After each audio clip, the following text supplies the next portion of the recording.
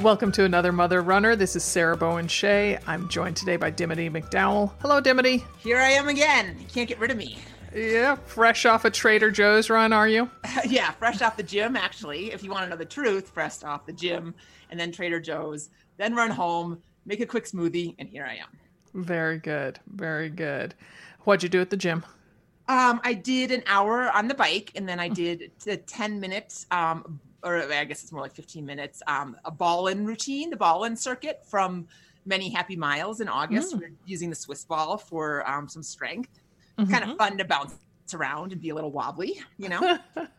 And when you do the bike at the gym, what type of bike do you typically use? I use, we've talked about it before. I use like the senior version. I mean, I don't do the recumbent bike, but I use the very upright, very generous seat. I like it because it has a nice pedestal to put my phone up, and that's when I get some good get some good Netflix watching done. Get an hour, you know. It's my lure. So yeah, so that's what I use. But I put it on, you know, different programs. I'll do random, or I'll do you know, whatever. I'll make up little, you know, every mile I change it, or every 5 minutes I change it, or whatever. You know. You don't have to make apologies, Dimity, because you had a major workout on Saturday.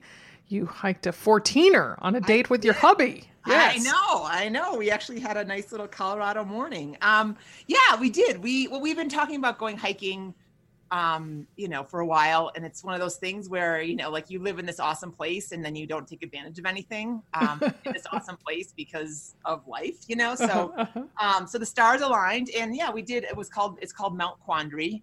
It's right outside of Breckenridge. And yeah, we climbed, it was like 7 miles round trip.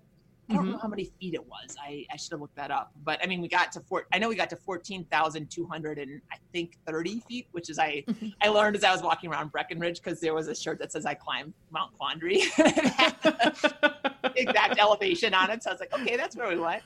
But yeah, it was really fun. I mean, it was just a good, you know, it's kind of like Colorado's Disneyland. I mean, especially it's funny because when you're walking up at the bottom of the trailhead, it says no 14er is easy. Like that's the first rule that they put up. Oh, that sounds like a Dimity rule if ever I heard one. I know. It's like, I like that. But there are easier ones in that, like the round trip up and back is not as long as other ones, and it's not as technical.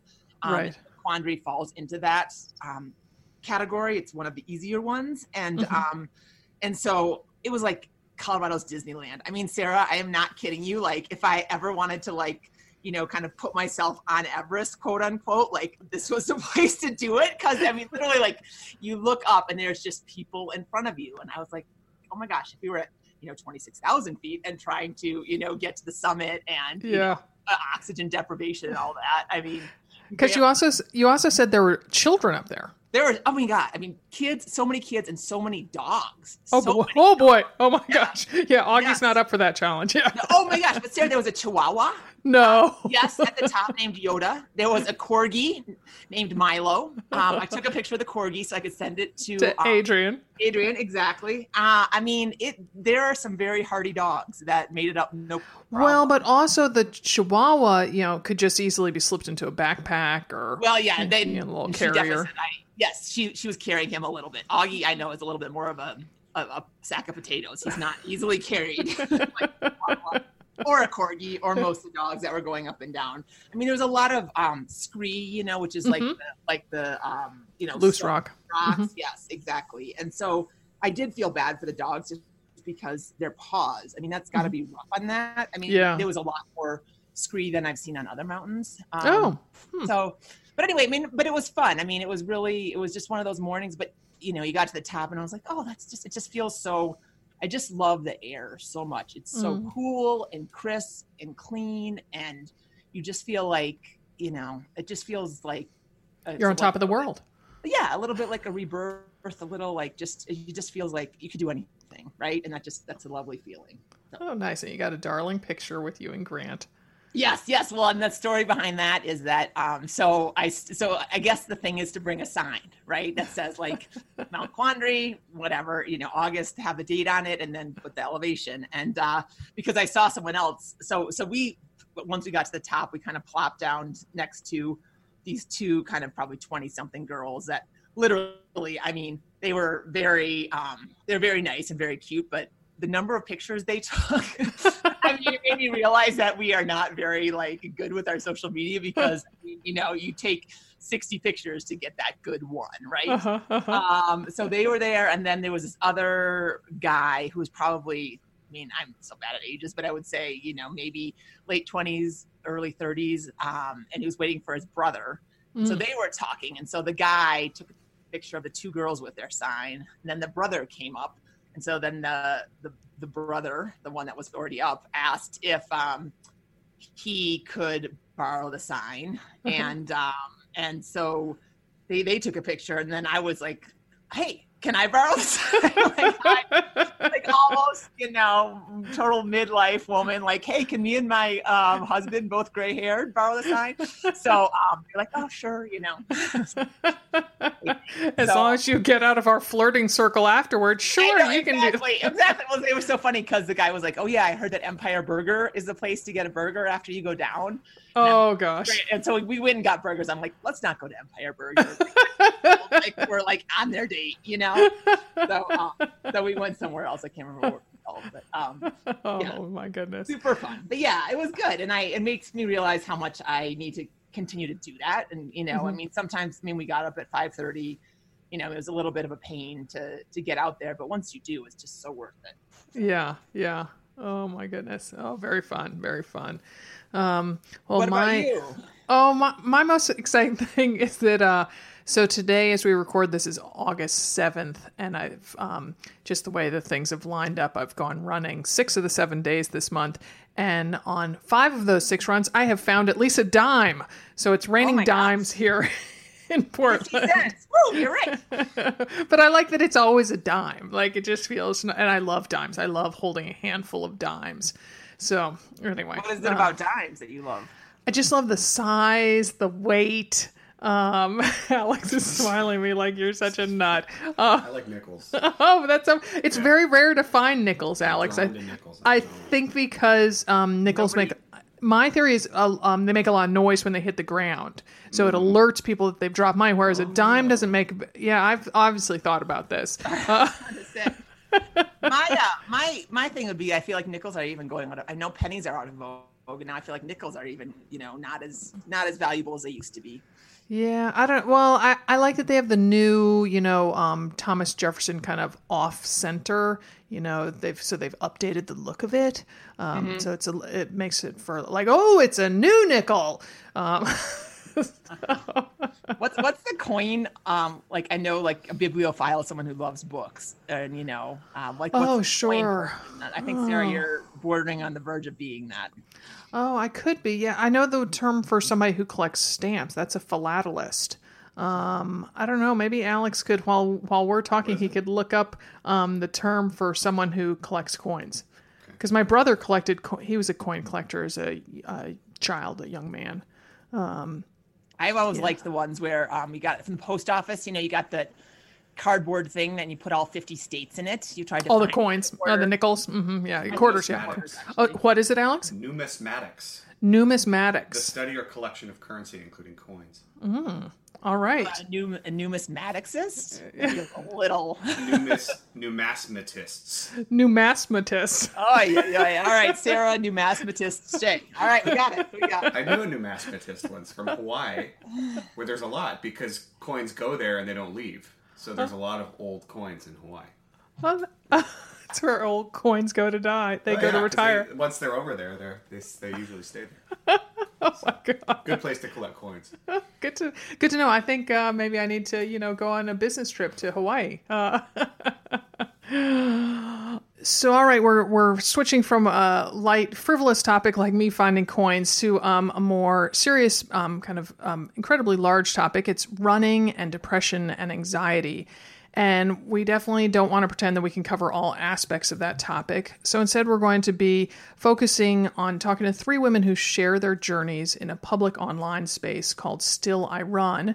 And I'm sure, Dimity, that you might chime in with your own personal experience. I never do that, so probably not. Yeah. So you've shared it beautifully many times and honestly, and in writing, including in our third book, Tales from Another Mother Runner. Before we start, though, we do want to mention what a mental health professional wrote on our Facebook page when we talked about running and mental health. And she said, the evidence for exercise is very good, but as symptoms become more significant, it is likely to not be enough. It is okay to take medication if you need it. And Amen to that, right?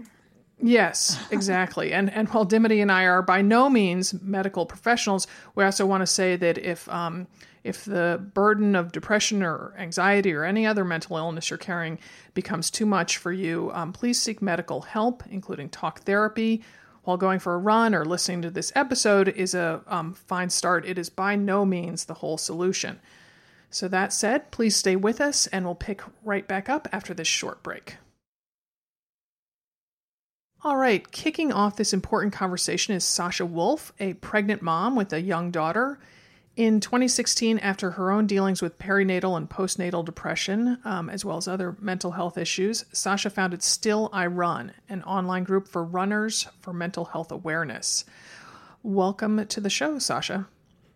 Thanks for having me. It's a pleasure to be here. Yeah. So start, please, by telling us how old your daughter is and when baby number 2 is due. So Sloan is 20 months. And baby number 2 is due November 26th. So I'll have 2 under 2 for a very brief amount of time. Wow. No big deal. You're having? Yes, we're having another little girl. Oh, nice. And do you have a name picked out, or is that? No, that's so hard. It's so hard to figure out. I have no idea. We have like a list of 10 names. I have a feeling it's just going to come down to the wire. Like baby comes out and they ask, hey, what's the name? Can I suggest Dimity? Oh, perfect. I will put that on the list. Thanks. If you wanna have somebody spell their name for the rest of their lives, but have that's so unusual, then Dimity is where you want to go for that one. Perfect. All right. So talk about yourself, Sasha, as a runner. When did you start running, and tell us about how you're running now? Yeah, so my parents were always runners, so I kind of grew up in a running family, but I didn't really take it seriously. I just kind of did it for funsies. And I didn't start actively doing it until 2011, when after I was at a mental hospital for a week, they had suggested getting into a healthy habit, and I saw my severely nickel shoes and I just decided to pick it up, and it worked. I have not stopped running for my mental health since 2011, and now I'm a running fiend. I'm still running. The plan is to run a race every month of my pregnancy. Wow. I was able to do that with Sloan, and they're 5Ks. They're not very long. But it's, I keep running. I run like 4 times a week still. So Sasha, you mentioned your stay in the mental health hospital. Can you talk a little bit about the situation that led up to that and how you're doing now? Yeah, so I was actually diagnosed with depression in 2003, but I didn't do anything with that diagnosis except for take the medication that was prescribed. And that seemed to work okay for a while until it just didn't anymore. Mm-hmm. I'd like to say that the depression outgrew the medication I was on. Mm. And in 2011, there was a bunch of family stuff going on and personal stuff going on. And I started having a panic attack, felt like I couldn't breathe, felt like I didn't want to exist anymore. And luckily I was with a person at the time who had suggested that, maybe I should check myself into Pine Rest Mental Health Hospital, which is in the area. And thankfully I had the wherewithal to agree and ended up being there for about a week. But it's one of the bravest and best and hardest decisions I've ever had to make, to say, yes, I need care. I need to go to the hospital for this. Yeah, I can only imagine how to decide that you're going to check yourself in rather than somebody else stepping in and saying, okay, you need to do this. That's, we really commend that. Yeah, especially with, the stigma that's attached. It's feels bad enough having depression, let alone saying, hey, I had to go to the hospital for it. And, people look at you funny, but I feel like if we keep talking about it, we're going to defeat that stigma eventually. And that's why I like to talk about it, share my story. That's great. I agree 100%, Sasha. Well, and so that was 2011. So here we are 8 years later. You have been through almost 2 pregnancies. Like, how do you manage your depression now? Or tell us where you are now. I guess I shouldn't assume that you still have depression. So I have recurring depression. So it never will necessarily go away. It is definitely something I manage. And I have what I like to call my mental health care kit. So I run for my mental health, I take medication, and I go to therapy. And those 3 pieces together help me manage my life to make me feel like I can be a whole and complete person. If one of those pieces of the mental health care kit falls, I see a deep dive in myself. So that's why I always make sure that I maintain my my regimen of medication, talk therapy, and running. Mm-hmm. And how often do you go to therapy? It depends. Like if I'm going through a really rough time, so with all the hormones of pregnancy, I tend to, maybe go once every week. But when things are better, things are more manageable, I'm feeling well, I'll go every other week, sometimes once a month. But I have a very good, long-standing relationship with my therapist. That's great. That's great. And do you? Just suddenly occurred to me now. Do you change your medication protocol at all while you're pregnant, or how do you manage that? Yeah, absolutely. So I also have a psychiatrist. He's the person that I meet with about medication. And when I am pregnant, I tend to go down to the lowest dosage possible for the medication that I'm on. And then after I have the baby, I will go back to my normal dosage. But it is something that we meet every 2 months about, just because, we want to make sure that both the baby and myself are healthy. And I did the same thing with Sloan, and she is a very happy and healthy 20-month-old now. Nice. Wonderful. Wonderful. So I'm going to ask a question I plan on asking each of you 3 guests. What is it about running that lifts your mood? Like, what aspect is it? Is it the being outside, the sweating, that post-run feeling? Because I know for me, it's about being outdoors amidst nature, even living in an urban environment like Portland. And it's that plus connecting with my running partner. So what is it that does it for you? So I would say all of the above, but also, for me, as runners, as people in the running community, we feel like everybody runs, but in actuality, not very many people do. None of my coworkers do, not a lot of my close friends do. So it's something that still a very small population does. And if I'm able to get up every day and get in a run and, tackle a 5K to a marathon, that just makes me feel so much stronger physically and mentally. It's such a big physical boost, as well as I accomplished that, even though there are some days where I just don't want to get out of bed or the anxiety is really getting to me. So it's definitely that sense of accomplishment that it's so good for my mental health, knowing that I am strong and here's the proof. Mm-hmm. I love that. I agree 100% with that, by the way. I love that. It when I used to run a lot, first thing in the morning, I was after that, the rest of the day can be the downhill coast that it typically is for many of us, but you've started the day so high that you're not going to fall as far, right? Does that make sense?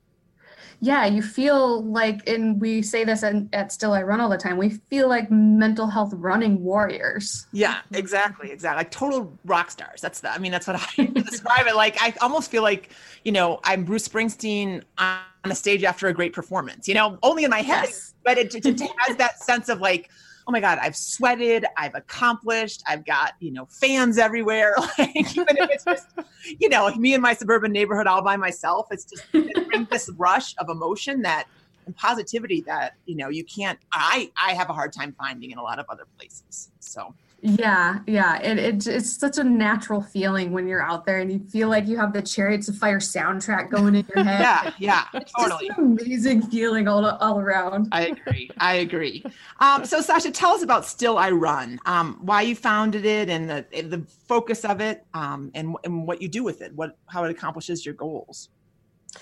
Yeah, so once I was released from the hospital in 2011, one of the first things I did after I discovered running was good for my mental health is I really wanted to connect with other people that ran for the same reason.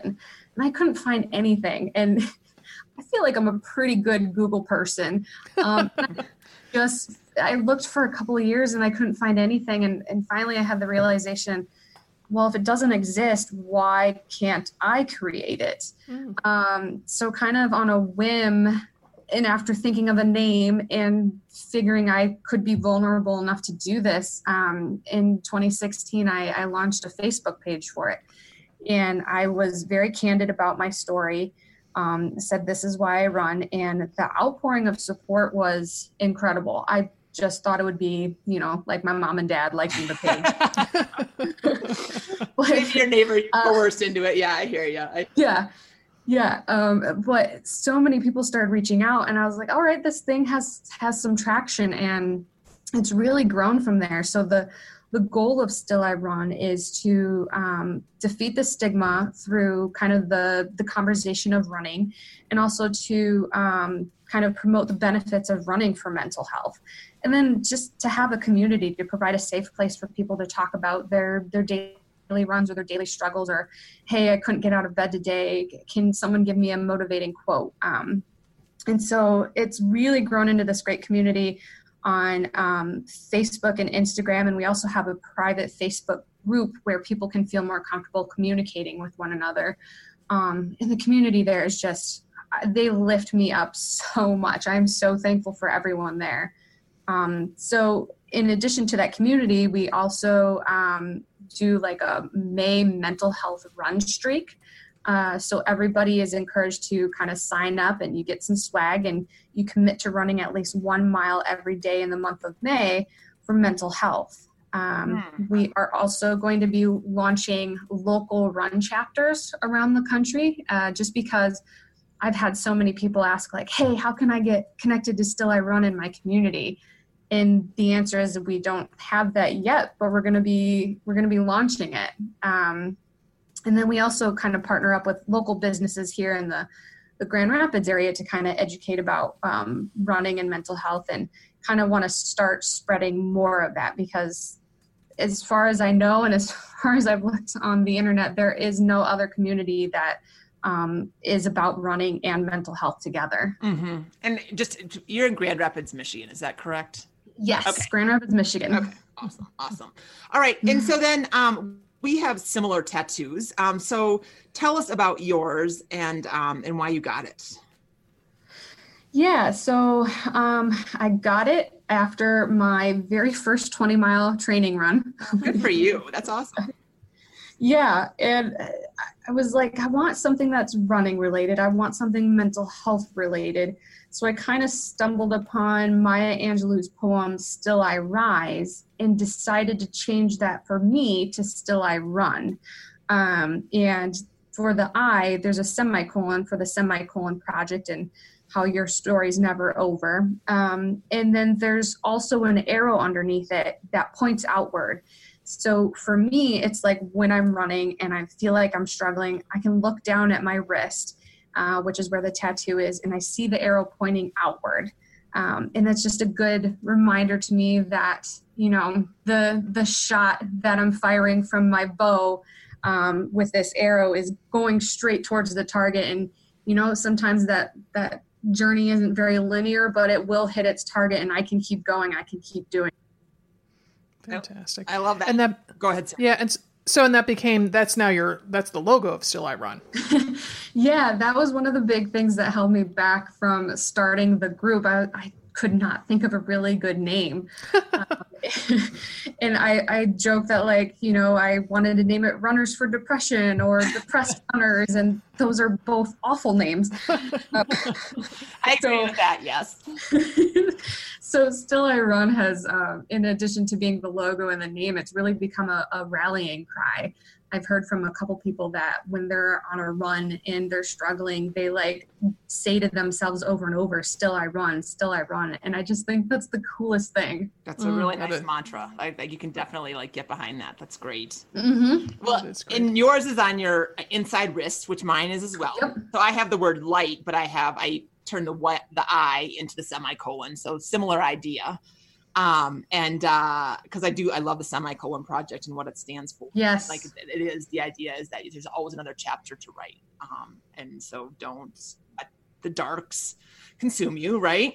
Yeah. So inside your wrist, so you can always look at it, right? I mean, I like it. Mine, when I used to do a lot of triathlons, I could see it always on my tri bike because I was out in the bars, so that was kind of fun. It's harder to kind of, you have to manipulate your wrist to see it on a run but it's there, right?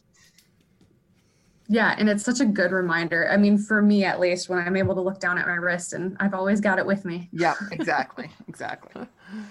So Sasha, you talked about how one of the goals of Still I Run is to, really break down the stigma that's still attached to mental illness, including depression and anxiety. So do some people like look at you sideways when you tell them about this group that you started? Yeah, sometimes, just because it's 2019, but we still don't talk about mental health. And so when I get into that topic, it's almost like, oh, she's talking about religion or politics. No, I'm talking about mental health, which is just as normal as physical health. So yes, I do get those sideways stares, but I think when I start talking about it and they see the passion, they kind of open up a little. And then it's curious because a lot of times when I get those stares, it's that person that actually ends up opening up and going, oh my goodness, I too deal with a mental health condition. So glad someone else is talking about it. And who knows, maybe I will have inspired them to start talking about it themselves. Mm-hmm, mm-hmm. Yeah. Well, I think also too, and one of the things that I feel like when I talk about it is, on paper, everything looks great, right? I've got a healthy family. I've got a mostly healthy body. I've got a good job, all this stuff. So it's like, wait, what? You're struggling? Like, how are you struggling? And you expect it. I don't know what you look like, Sasha, but I think sometimes there is a stigma attached to what a depressed person looks like or what an anxious person looks like. And in fact, they can look super high functioning and quote unquote normal, I think. Mm-hmm. And that's, so especially when you come out of nowhere and you're like, and yeah, I'm dealing with this thing and I have this Still I Run, I think that's really healthy, right? Because then it breaks down those barriers and stereotypes that you might have unconsciously in your mind, right? I'm not saying that, you do it, purposefully. It just kind of happens, I think. Oh yeah, there definitely is a very unconscious bias, like where when someone admits that they have a mental health condition, you automatically have this picture in your head of like a person that doesn't look like me. I think that's another reason why I just wanted to start talking about it, so that you can see that the face of mental illness, the face of depression, anxiety can be anyone. It doesn't discriminate. I also want to chime in, since this is an audio program. I have seen photos of Sasha when she sent them to me for our social media, and I wrote back and I'm like, if Sasha, if you and your daughter were any cuter, I think there'd be laws about it. Like, she has blonde hair, and I mean, she looks like she could have been best friends with like Veronica Mars or Buffy the Vampire Slayer or something. Looks kind of like upbeat, and just by her physical demeanor. And so, it's not like she looks like she just, crawled out from under a rock with disheveled hair and, no personal hygiene or anything like that, which is what some people, might think of someone who suffers from depression or something. So totally. Yeah. I'm just your everyday normal person. I just have a mental health condition. Absolutely. Mm-hmm. Well, can you talk a little bit about writing and how that helps your depression? I know for me, like sometimes just putting it on paper makes me, sometimes putting it on paper just validates how I'm feeling finally, and I feel like that's so important. And I know you guys have a letter writing campaign. Can you write a little bit about that? Or can you talk a little bit about that? I'm sorry, I didn't mean to get emotional, but writing is the way that I really process it, I think. And I don't know if I'm unusual like that or not. You want to talk a little bit about that? I definitely process things through writing as well. And I make it a habit to, and this is something I learned from my therapist, I've made it a habit to write in the good times and in the bad, so that when I'm in those bad moments, I can look at what I've written that was positive and that was good, to remind myself that that's the reality. Mm-hmm. The depressed state that I'm in right now, that's not reality. So writing is huge. I wish I had more time to write on the website, but I'm so thankful that I have ambassadors around the country that will write about their stories. And I know that writing is super important, and that's why I started the Run, Fight, Write letter writing program. So anyone, it doesn't matter if you're a runner or not, can request a letter of encouragement from someone in the Still I Run community. And we have about 20 different people that have volunteered to write these letters to people that request them.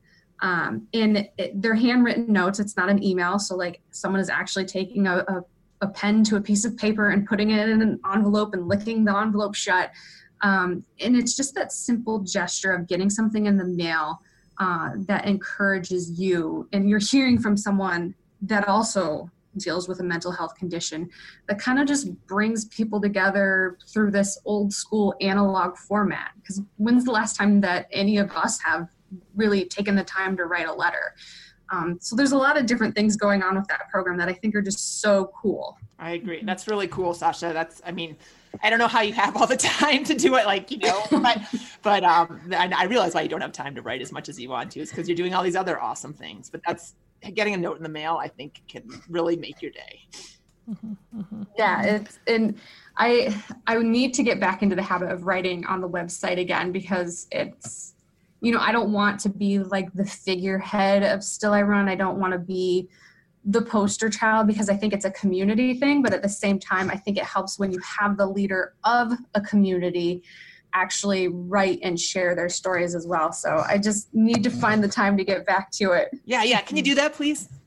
I will add that to my list of things. Okay.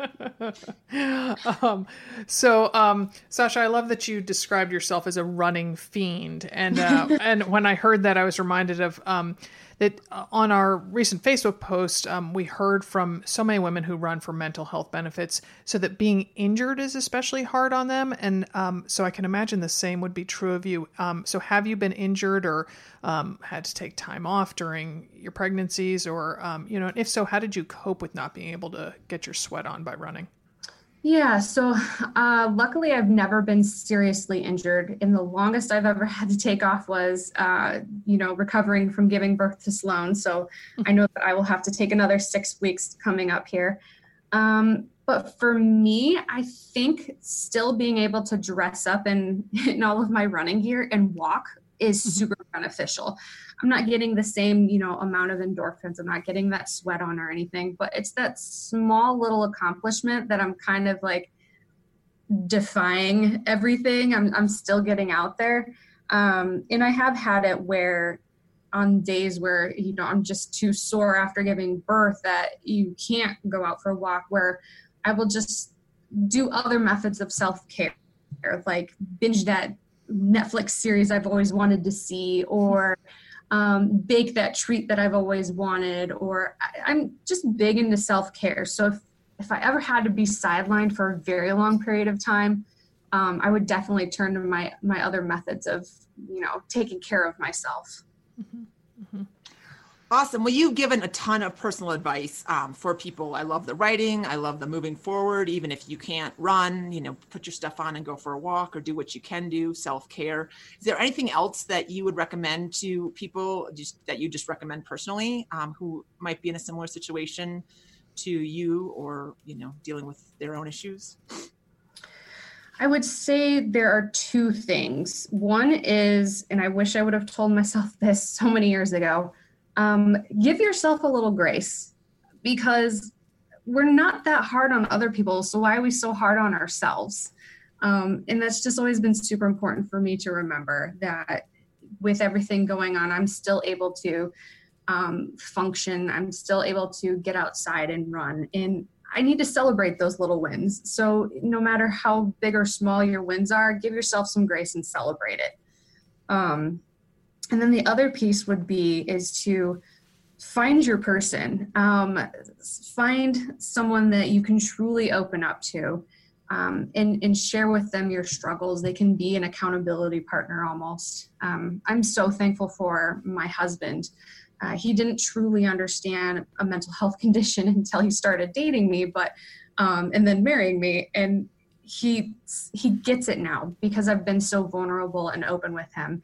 And he knows when I'm having those bad days, and he can say, hey, I've got Sloan for 20, 30 minutes. Go out and get your run in. Go out and do what you need to do. So I think it's super important to have that person in your corner. That's awesome. Really good advice. Thank you so much, Sasha, for sharing your story and for starting Still I'd Run. I mean, I think it's a website that our listeners will find a lot of useful information that will resonate with them on many levels. Yeah, you're welcome. Thanks for letting me share my story. I will tell my story from the rooftops if it helps to defeat the stigma and make it a little easier for someone tomorrow. Awesome. Thank you, Sasha, and good luck with those once a month races throughout the rest of your pregnancy. Thank you. Alrighty, bye-bye. Bye. Our next guest is Megan Jeroman, a mother of a young daughter. Megan has struggled with a 1-2 punch of postpartum depression and a labral tear that sidelined her from several half marathons. Thanks for joining us to talk, Megan. Yeah, thank you so much for having me. I'm excited. Good. So, well, first off, Tall Gals Unite. You're 6 feet tall. I'm 5'11". Dim is a little over 6'3". So, virtual high five for us tall gals. I know we've got to stick together, right? Yeah. Well, don't you have don't you integrate that into your Instagram handle? I feel like I looked at it. Yes. What is it? Yes, my Instagram is 6 foot fit. 6 foot fit. I love that. I was like, dang it, I want that for me. Can I be 6 foot fit? Round 2 or part 2. That was great. Imitation is the most sincere form of flattery. Exactly. Right. Yeah. I've had a couple people say they're going to start like a 5 foot fit. Oh, nice. Or different height. Yes. Nice. So let's start with, what's the age of your daughter? She's 2.5. Oh, nice. And tell us a little bit about your running story. How did you start, and what do you like to do? So I got started probably 6 or 7 years ago running 5Ks. And I really just did it for like weight loss and to start getting into some sort of a fitness routine. I didn't exercise regularly before then. And so that was really my like introduction into the fitness world, I guess. And after that, it was like that spark that ignites, and I've always been a really goal-driven person, and so I just had that fire inside for more. So if I could run a 5K, I wanted to try a 10K, and then a half marathon, and then a full marathon. I think it's just the potential for more really is what drew me in, and then you get that runner's high from it, and it just really was something that made me feel good. Yeah, the momentum of running, once you get going, the momentum of running is pretty spectacular, isn't it? Yeah, absolutely. Yep. Yeah. So, and share with us, please, the story of your depression. Sure. So it's not something that I grew up with. I struggled a little bit with anxiety in college. I thought it was just the transition to a big school, leaving home for the first time, just being a little out of my comfort zone. Mm-hmm. And it's something that I was actually, I started to have panic attacks, and it was something that I was able to manage relatively quickly and get under control. So my depression really started after I had Stella, my daughter. It was something that completely hit me out of nowhere because it wasn't something that I had expected. I know some women experience it before or during pregnancy, and I had none of that. So it was really after she was born was when I started to experience the symptoms.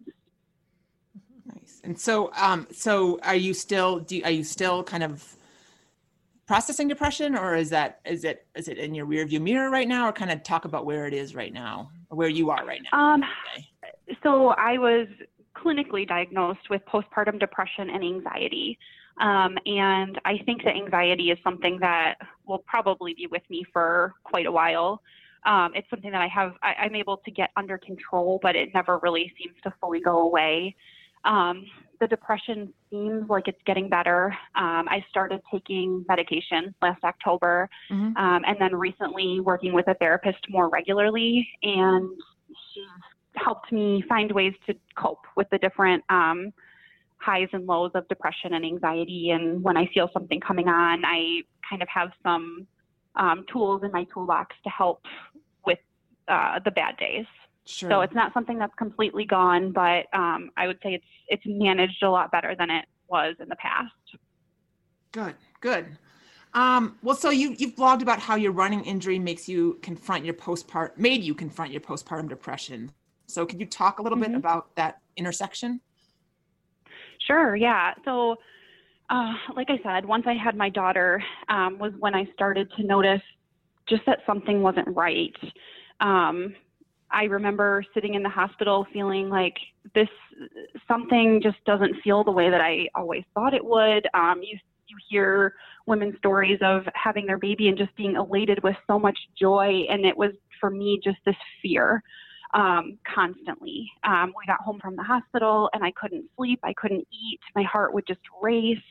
And I was just really, really sad all the time. Oh, sweetie, that's so hard. And it is. It's very, very difficult. And it's not a side of postpartum that I think many women talk about. So I think that I felt so alone and ashamed and like, okay, people are going to think I don't love my baby, or that I think she was a mistake, or those things that you don't want to admit to thinking as a mother. And so I was cleared to run at 6 weeks postpartum, and I did. And I was so happy to finally feel like I had that little piece of myself back. I've always loved structure and consistency and repeatability, and with a newborn, that is completely non-existent. So to get back into some sort of structure of training was huge for me. And it was like a little bit of a breakthrough. So before then, I had talked to my doctor and told her something felt off, but I really hadn't officially accepted the fact that I had postpartum depression or anxiety. So I started training, and I ended up in PT. Something was wrong with my post tib on the right side. So I went through a lot of PT and was finally able to get back into running again. The up and down of it, in the meantime, I had signed up for races, wasn't able to complete them. I would have to stop training for weeks at a time completely. And so that was really hard mentally, because it was like I had this thing that finally made me feel okay, and then it was constantly taken away again. Yeah. So when I started training again, I was once again really happy, finally felt like I was getting back to myself. And then all of a sudden I completed a 10-mile run, and something didn't feel right in my left groin area. So I tried to just stretch, foam rolled, took a couple days off, and then went back into PT. So back and forth, working with her. Finally, I just kind of had enough of the back and forth, and so I scheduled an MRI with a sports medicine doctor, and she confirmed that it was a hip labral tear. And that was the probably worst appointment of my life. So it was at that point, as soon as she said the words, and I had done Dr. Google research, sure. You knew I knew what was coming. Yeah, I knew it was coming, but hearing her say those words just broke me. I sobbed uncontrollably in her office. I feel so bad for that poor doctor. She had to literally hold me upright because I was crying so hard. And I said, I'm so sorry. I have postpartum depression, and I need to be able to run. This is the only thing that makes me feel okay. And that was really the first time that I had ever said those words out loud. And it was almost like this injury was what I needed to finally accept that I had been using running as a crutch, and it really just wasn't enough for how severe my depression and anxiety had gotten. And I really needed professional help. Yeah, I mean, that is so powerful, and it's a tough realization, isn't it? Because in that post, yeah. you write about, and this is so true and so accurate, and I just feel like so many women have gotten, or people, I should say, but I think women in particular have gotten themselves into this situation. You wrote that if you only allow yourself to find happiness from one main source, it can be very detrimental to your mental health if it's taken away, right? Yep. Yep, absolutely. So many of us are like, oh, when I can run, I'm good, right? And then all of a sudden you can't run, and that translates to I'm not good, right? So kind of what did you do to kind of mitigate that, that black and whiteness of an injury? So I've worked with a therapist, like I said, and I think the biggest thing was recognizing that I was catastrophizing a lot of situations. So what had happened in the past or what might happen in the future. If I went through another injury that sidelined me from running, I would think in my mind, I'm never going to be able to run again. Sure.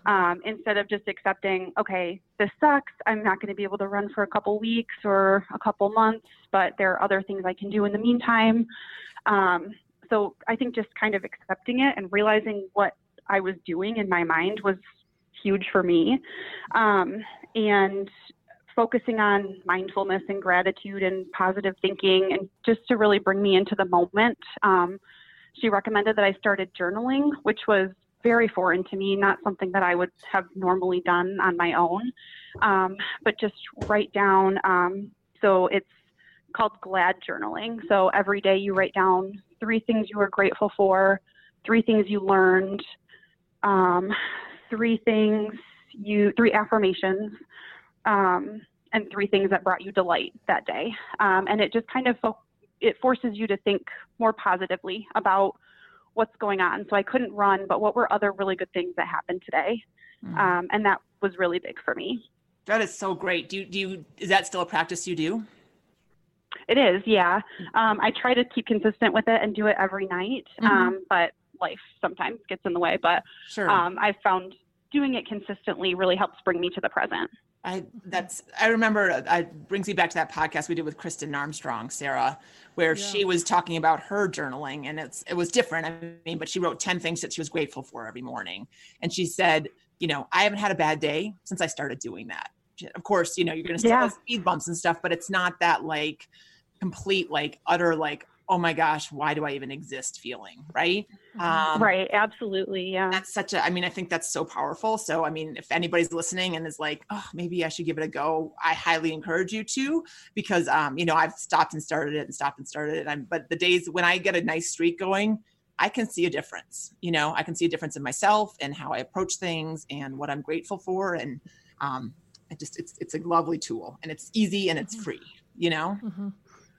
Yep, absolutely. Even if it's just when I first started, she said, even if it's just like a sip of coffee in the morning, things that just make you happy, a meal that you liked, anything. It can be as simple as that.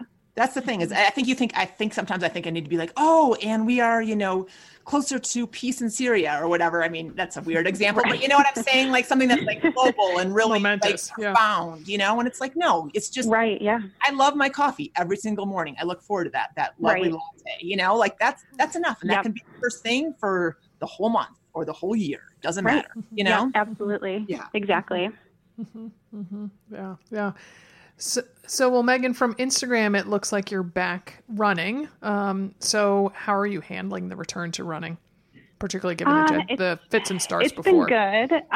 Yeah, I ran a half marathon in the spring, and right after that, I ran another race, a 5-mile race, with Still I Run, actually, shortly after. And something just wasn't right in my hip again. So it's just kind of been that back and forth, but I will say this time my close friends and husband have noticed a huge difference in me. Just that focusing on positivity and what can I do instead has been huge for me. And so I've started up again. And I think also just the expectation is different now. I know that it's something that might never go away until I have surgery. So just kind of accepting it and figuring out what I can do to continue to stay happy, even if I can't run again next week. So just being grateful for the time I can. And to focus on the positive, I do want to point out that, we have women in the Another Mother Runner community who have had great success with having labral tears fixed via surgery. Dim, obviously, I'm thinking about Kate in Iowa, who has run 2 or is it 3 ultras since having her labral tear fixed. And to me, it doesn't seem like it was all that long ago. Maybe it was 2 years ago. I think it's like pregnancy. It doesn't seem long ago unless you're in it, right? Right. So, like, how are you in 7 months already? Like, I've lived every day of these 7 months. Yeah. So I just want to say, that, I don't know, give you optimism, point out the positivity of post-surgical life after such an injury. Yep. Yeah. So I think I might know the answer to this from some things you've said already, but I'm asking this question to every guest. What is it about running that lifts your mood? What aspect of it is it? I think it's just one of those things that I just feel so free when I'm doing it, and almost like it's like a therapy for me. So I have talked to people about this before, even my husband. So he has run a couple half marathons, but he doesn't love the long run. And for me, that is just like my absolute favorite thing to do. And he's like, well, what do you think about when you're out there for hours? And I said, I don't know, nothing. Sometimes my mind is just a complete blank. And I think that sometimes is the best part about it. If you are a highly anxious person, you're always thinking about everything, what you did that you should have done differently, what you're going to do in the future. And so for me, running is just a way to be right here, right now. I just think about what I'm doing in that moment. And it just completely clears my mind. That's such a good way to describe it, and in your motion too. I think that forwardness along with clearing your mind, because I think that's hard to really, if you're an anxious person, meditation sounds lovely. Sitting still sounds like hell, I mean, Yeah. it is. I mean, I know meditation is sitting still, but I try and I do my best there, but I can do it in 10-minute segments or 15 or 20. I couldn't do it for, a long time, the way that a long run is just so cleansing and emptying, right?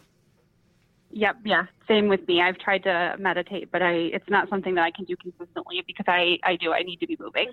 Yeah, absolutely. Well, so postpartum depression, let's go back to that for a second. And you talked about how you were feeling, and I realize it can have all different shades and sheens to, it's not just one set of symptoms, but if someone's listening and they think that they might have postpartum depression, what kind of advice do you have for them, Megan?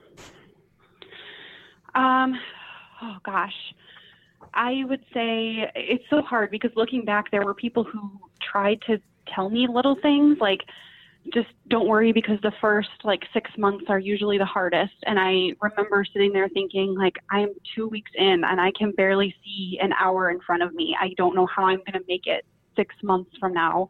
But I would say just asking for help from anyone, talking to your doctor, talking to a healthcare professional, accepting that there's something going on and realizing that you are absolutely not alone and it's okay to talk to someone, and that it's very, very normal to experience the things that you are experiencing.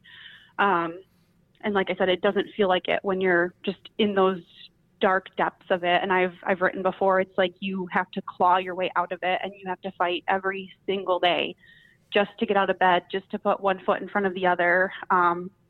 Nothing else matters other than taking care of yourself, because if you don't do that, then you can't take care of your family, especially as a mom. Sure, absolutely. Well, very, very true. Very true. Thank you so much for sharing with us, Megan, and we wish you continued success on your road back to running. Yeah, thank you so much for letting me share my story. I really appreciate it.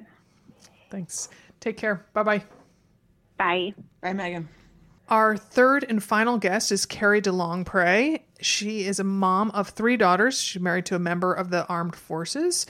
Carrie suffers from depression and anxiety. And like our last guest, Megan is an ambassador for Still I Run. Thanks for coming on and talking with us, Carrie. Thank you so much for having me. I'm excited. Good. So how old are your daughters? So I have a just turned 8-year-old, a 5.5-year-old, and an almost 2-year-old that keep me very busy. Wow, this bet is they like do. the Moms with Young Girls episode. And no, not a son in the mix, right? Yeah, that is true. I hadn't thought of that. I love having my little girl gang. I call them my girl gang. I just love it. That's awesome. All 3 girls. I'm one of 3 girls, Carrie, and I can vouch for it. It gets a little rough during the teenage years, I won't lie, but it's very nice when you become adults and have a lot of shared. I'm so glad that they're going to have each other. Yes, exactly. Yeah. All right, so tell us a little bit about your running, Carrie. Where and when did you start? So I started running about 10 years ago. My husband, who is active duty, was actually deployed, and I decided that I needed something like a goal for myself. I was working full time. I was going to grad school, but I needed to throw something else into the mix. And I'm like, why don't I run a 5K by the time he's halfway done with his deployment? So I didn't know really what I was doing. I just kind of started running, and I fell in love with it. And it was fun to set a goal and work towards the goal and then accomplish the goal. And so I've been running ever since. I had to take a couple little breaks during pregnancies, but then it was fun to start right back up when I was cleared to start running again. So yeah, so 10 years, but 10 years. I kind of call myself I'm a back of the pack runner, but I'm Back of the proud pack to be back runners? there. Yeah, and no buts about it. That is where you are running, and you are a runner. So Yep. Yeah. yes, I'm Cross the proud to starting be line. back there. Yeah, exactly. You cross the same starting line and finish line as everybody else. So, I do. I just get a little bit more bang for my buck. So. yeah, you do. you maximize the aid stations. We like it. I do. Cool. And talk a little bit about your mental health. Where are you right now, and kind of give us a little background there. So I was officially diagnosed with anxiety and depression in 2016, so just 3 years ago. But looking back, I suffered from postpartum depression and anxiety since my first daughter was born. I think I kind of just powered through it and didn't really want to admit that that's what I was dealing with. And then in 2016, I wish I could tell you what happened, and I don't know, but it just kind of hit me. So my middle child would have been just about 2, and it hit me hard, and I suffered more from the anxiety side of it, which led to panic attacks. So I had frequent panic attacks. And the biggest one led me to an ER visit because I thought I was having a heart attack and dying. And then I was officially diagnosed after that. Wow. So now I'm thankfully in a good place with the help of medication and running and an awesome tribe. And so I've come a long way in those 3 years. But so kind of a little bit different for me. So I think I had it for quite a long time, but just didn't want to admit that I needed the help. Sure. If it's okay if I ask, I'm just curious, where were you when you had your panic attacks? Like, were you in public, or were you at home, or in the car? A little bit of both. Okay. It actually was mainly at home. I would be alone, like with my children. My husband would be at work. I'm very blessed to be able to stay at home. And the fear and the anxiety would just overcome me, and I would have to basically just lay down on the ground and kind of ride it out. But then in the back of my mind, I knew I was responsible for these 2 small children. I can't just not be functioning. And so sometimes I would have to reach out to a neighbor, or at a very particular bad time, my husband had to come home from work. And that's when we knew that something needed to change, and that, I needed to get help. Sure. So out in public, I feel like I was able to rein it in a little bit more, but I think it's because there was people around. Sure. And I knew if, I got into that panic state, that surely somebody would help me or help my children. And a lot of it for me came down to like, what's gonna happen to my kids if I'm in this state, or if heaven forbid, like I pass out from my panic attack or something like that. And again, so I think in public, I was able to kind of control it a little bit more because there was people around, and people made me feel safe. Sure. So, Well, and I would think it would kind of feed on itself, that then you're having this panic attack, and then you start having anxiety about, well, what would happen to my kids? So, it'd be a spiral. Yeah. Wow. Yep. Yeah. And so for sure. So the panic attacks were definitely fueled by that anxiety of, well, when's the next panic attack going to happen? What if it's not when I'm at home, or what if it's not when I'm out in public and I can, reach out for help? And it was a really low few months. But thankfully, like I said, I went and got help, and I had an awesome medical team, and started some talk therapy, and I have the most amazing mother who came out and took care of my family for 2 weeks. Oh. So I could focus on me and just being Carrie and not being Carrie the caretaker all the time. Sure. Well, and that's a quick question, and if I'm just curious, and I hope this doesn't come across as ignorant, but your husband is deployed a lot, isn't he? Or I read that he, in one post, that he was deployed. I mean, that's got to be also, I know it would bring on some anxiety for sure. It definitely does. We have done back-to-back deployments. He was deployed last year for 4.5 to 5 months, and he just got home from a 7-month deployment. And the first deployment last year was a little bit more challenging with my anxiety because my littlest had just turned 1. So I was still kind of dealing with the not so good sleep. I was weaning from breastfeeding, which can definitely increase anxiety with like the change in hormones. Sure. But I'm so grateful. I have this amazing tribe of other women that I was very honest about, and that know my struggles with anxiety, and they were my constant. So I would check in with them at night before I went to bed, and in the morning when I got up. So they knew I was up and going for the morning, which means I was there taking care of my children. Because again, for me, my anxiety really stems on what would happen to my kids if I'm not there.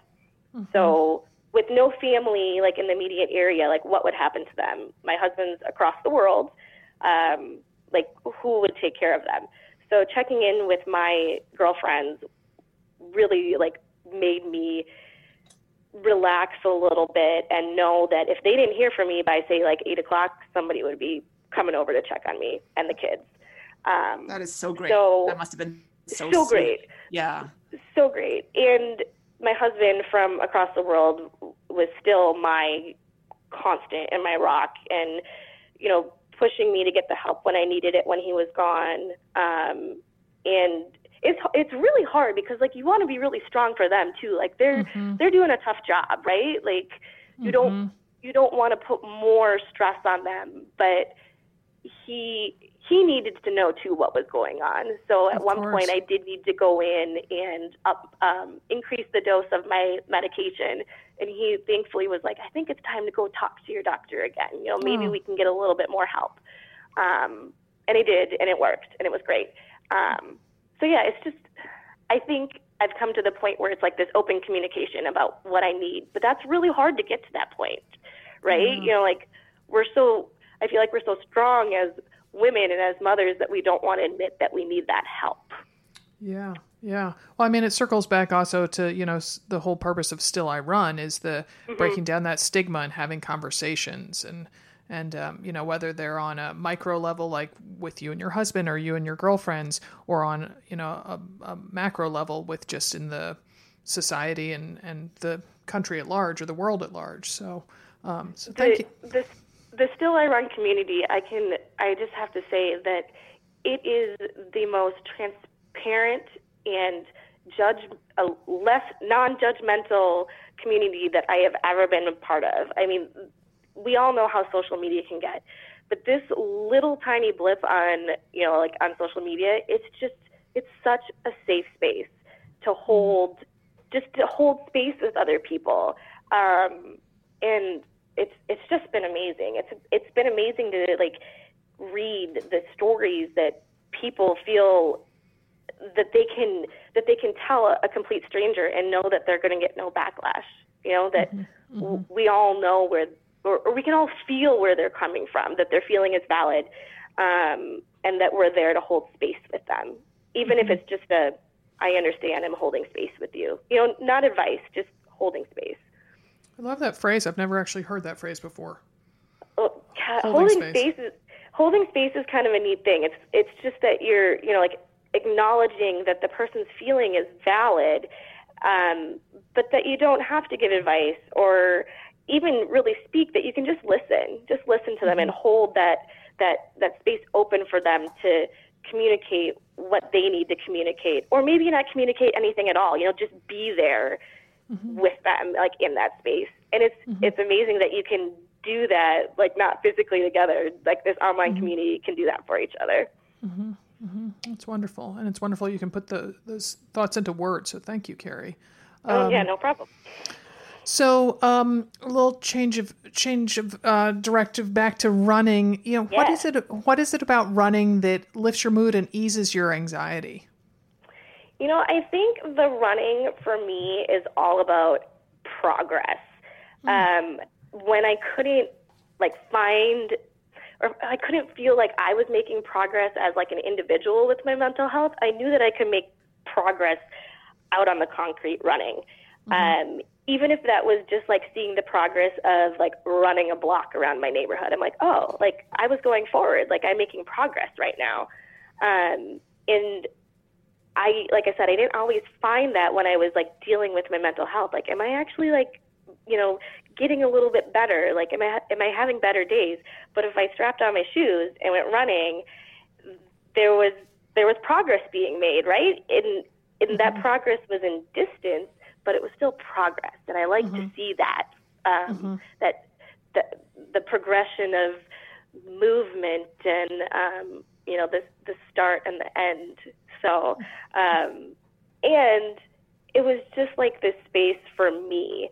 And I'm sure other moms feel that too. Like, you don't have a lot of me time, right? Like, and so the running for me was just, it was for me. It wasn't for anybody else. I'm not chasing a Boston qualifying time, or anything like that. So every time I went running, it was for me. Like, I could do what I wanted to do. If I wanted, to try to beat a personal best, great. If I just wanted to just run to feel grounded and to connect with connect my feet to the ground. Like, it sounds so silly, but that, for me, that really made me feel like I'm a part of this world, right? Like, just grounded. And so, yeah, it's a space for me just to be, and I don't have to talk to anybody if I don't want to, and my mind can just do nothing. And for me, with anxiety, my mind goes a lot, just constant. But when I run, it's kind of blank, and it's kind of lovely.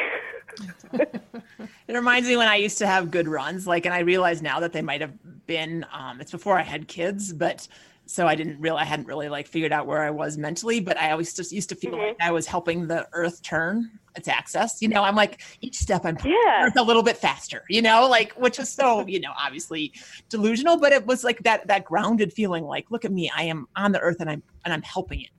I like, my power is helping it. Which I can vividly remember doing that in Santa Fe so many times. And I don't know, you just saying that, Carrie, makes me just bring that back. And so that's a lovely image, that grounded feeling, that being part of the earth. It really does. Like, it just makes you feel like you belong, and that, like, your being there is like, you're supposed to be there, right? Like, you just, I don't know, I feel connected. Absolutely. Yeah. we'll talk a little bit about, so we've talked a little bit about how, you know, when things are bad, they're bad, right? And it feels pretty crappy. But you also wrote this lovely post about, it's okay to be okay. And we really, Sarah and I both really appreciated that. Like, unspool that post a little bit and why you wrote it.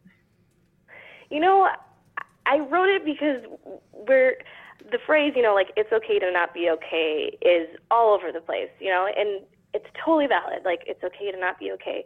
But I think sometimes when you suffer from depression and anxiety, that you forget that it's okay to be okay. It's okay to be happy and to be enjoying, like, the moments.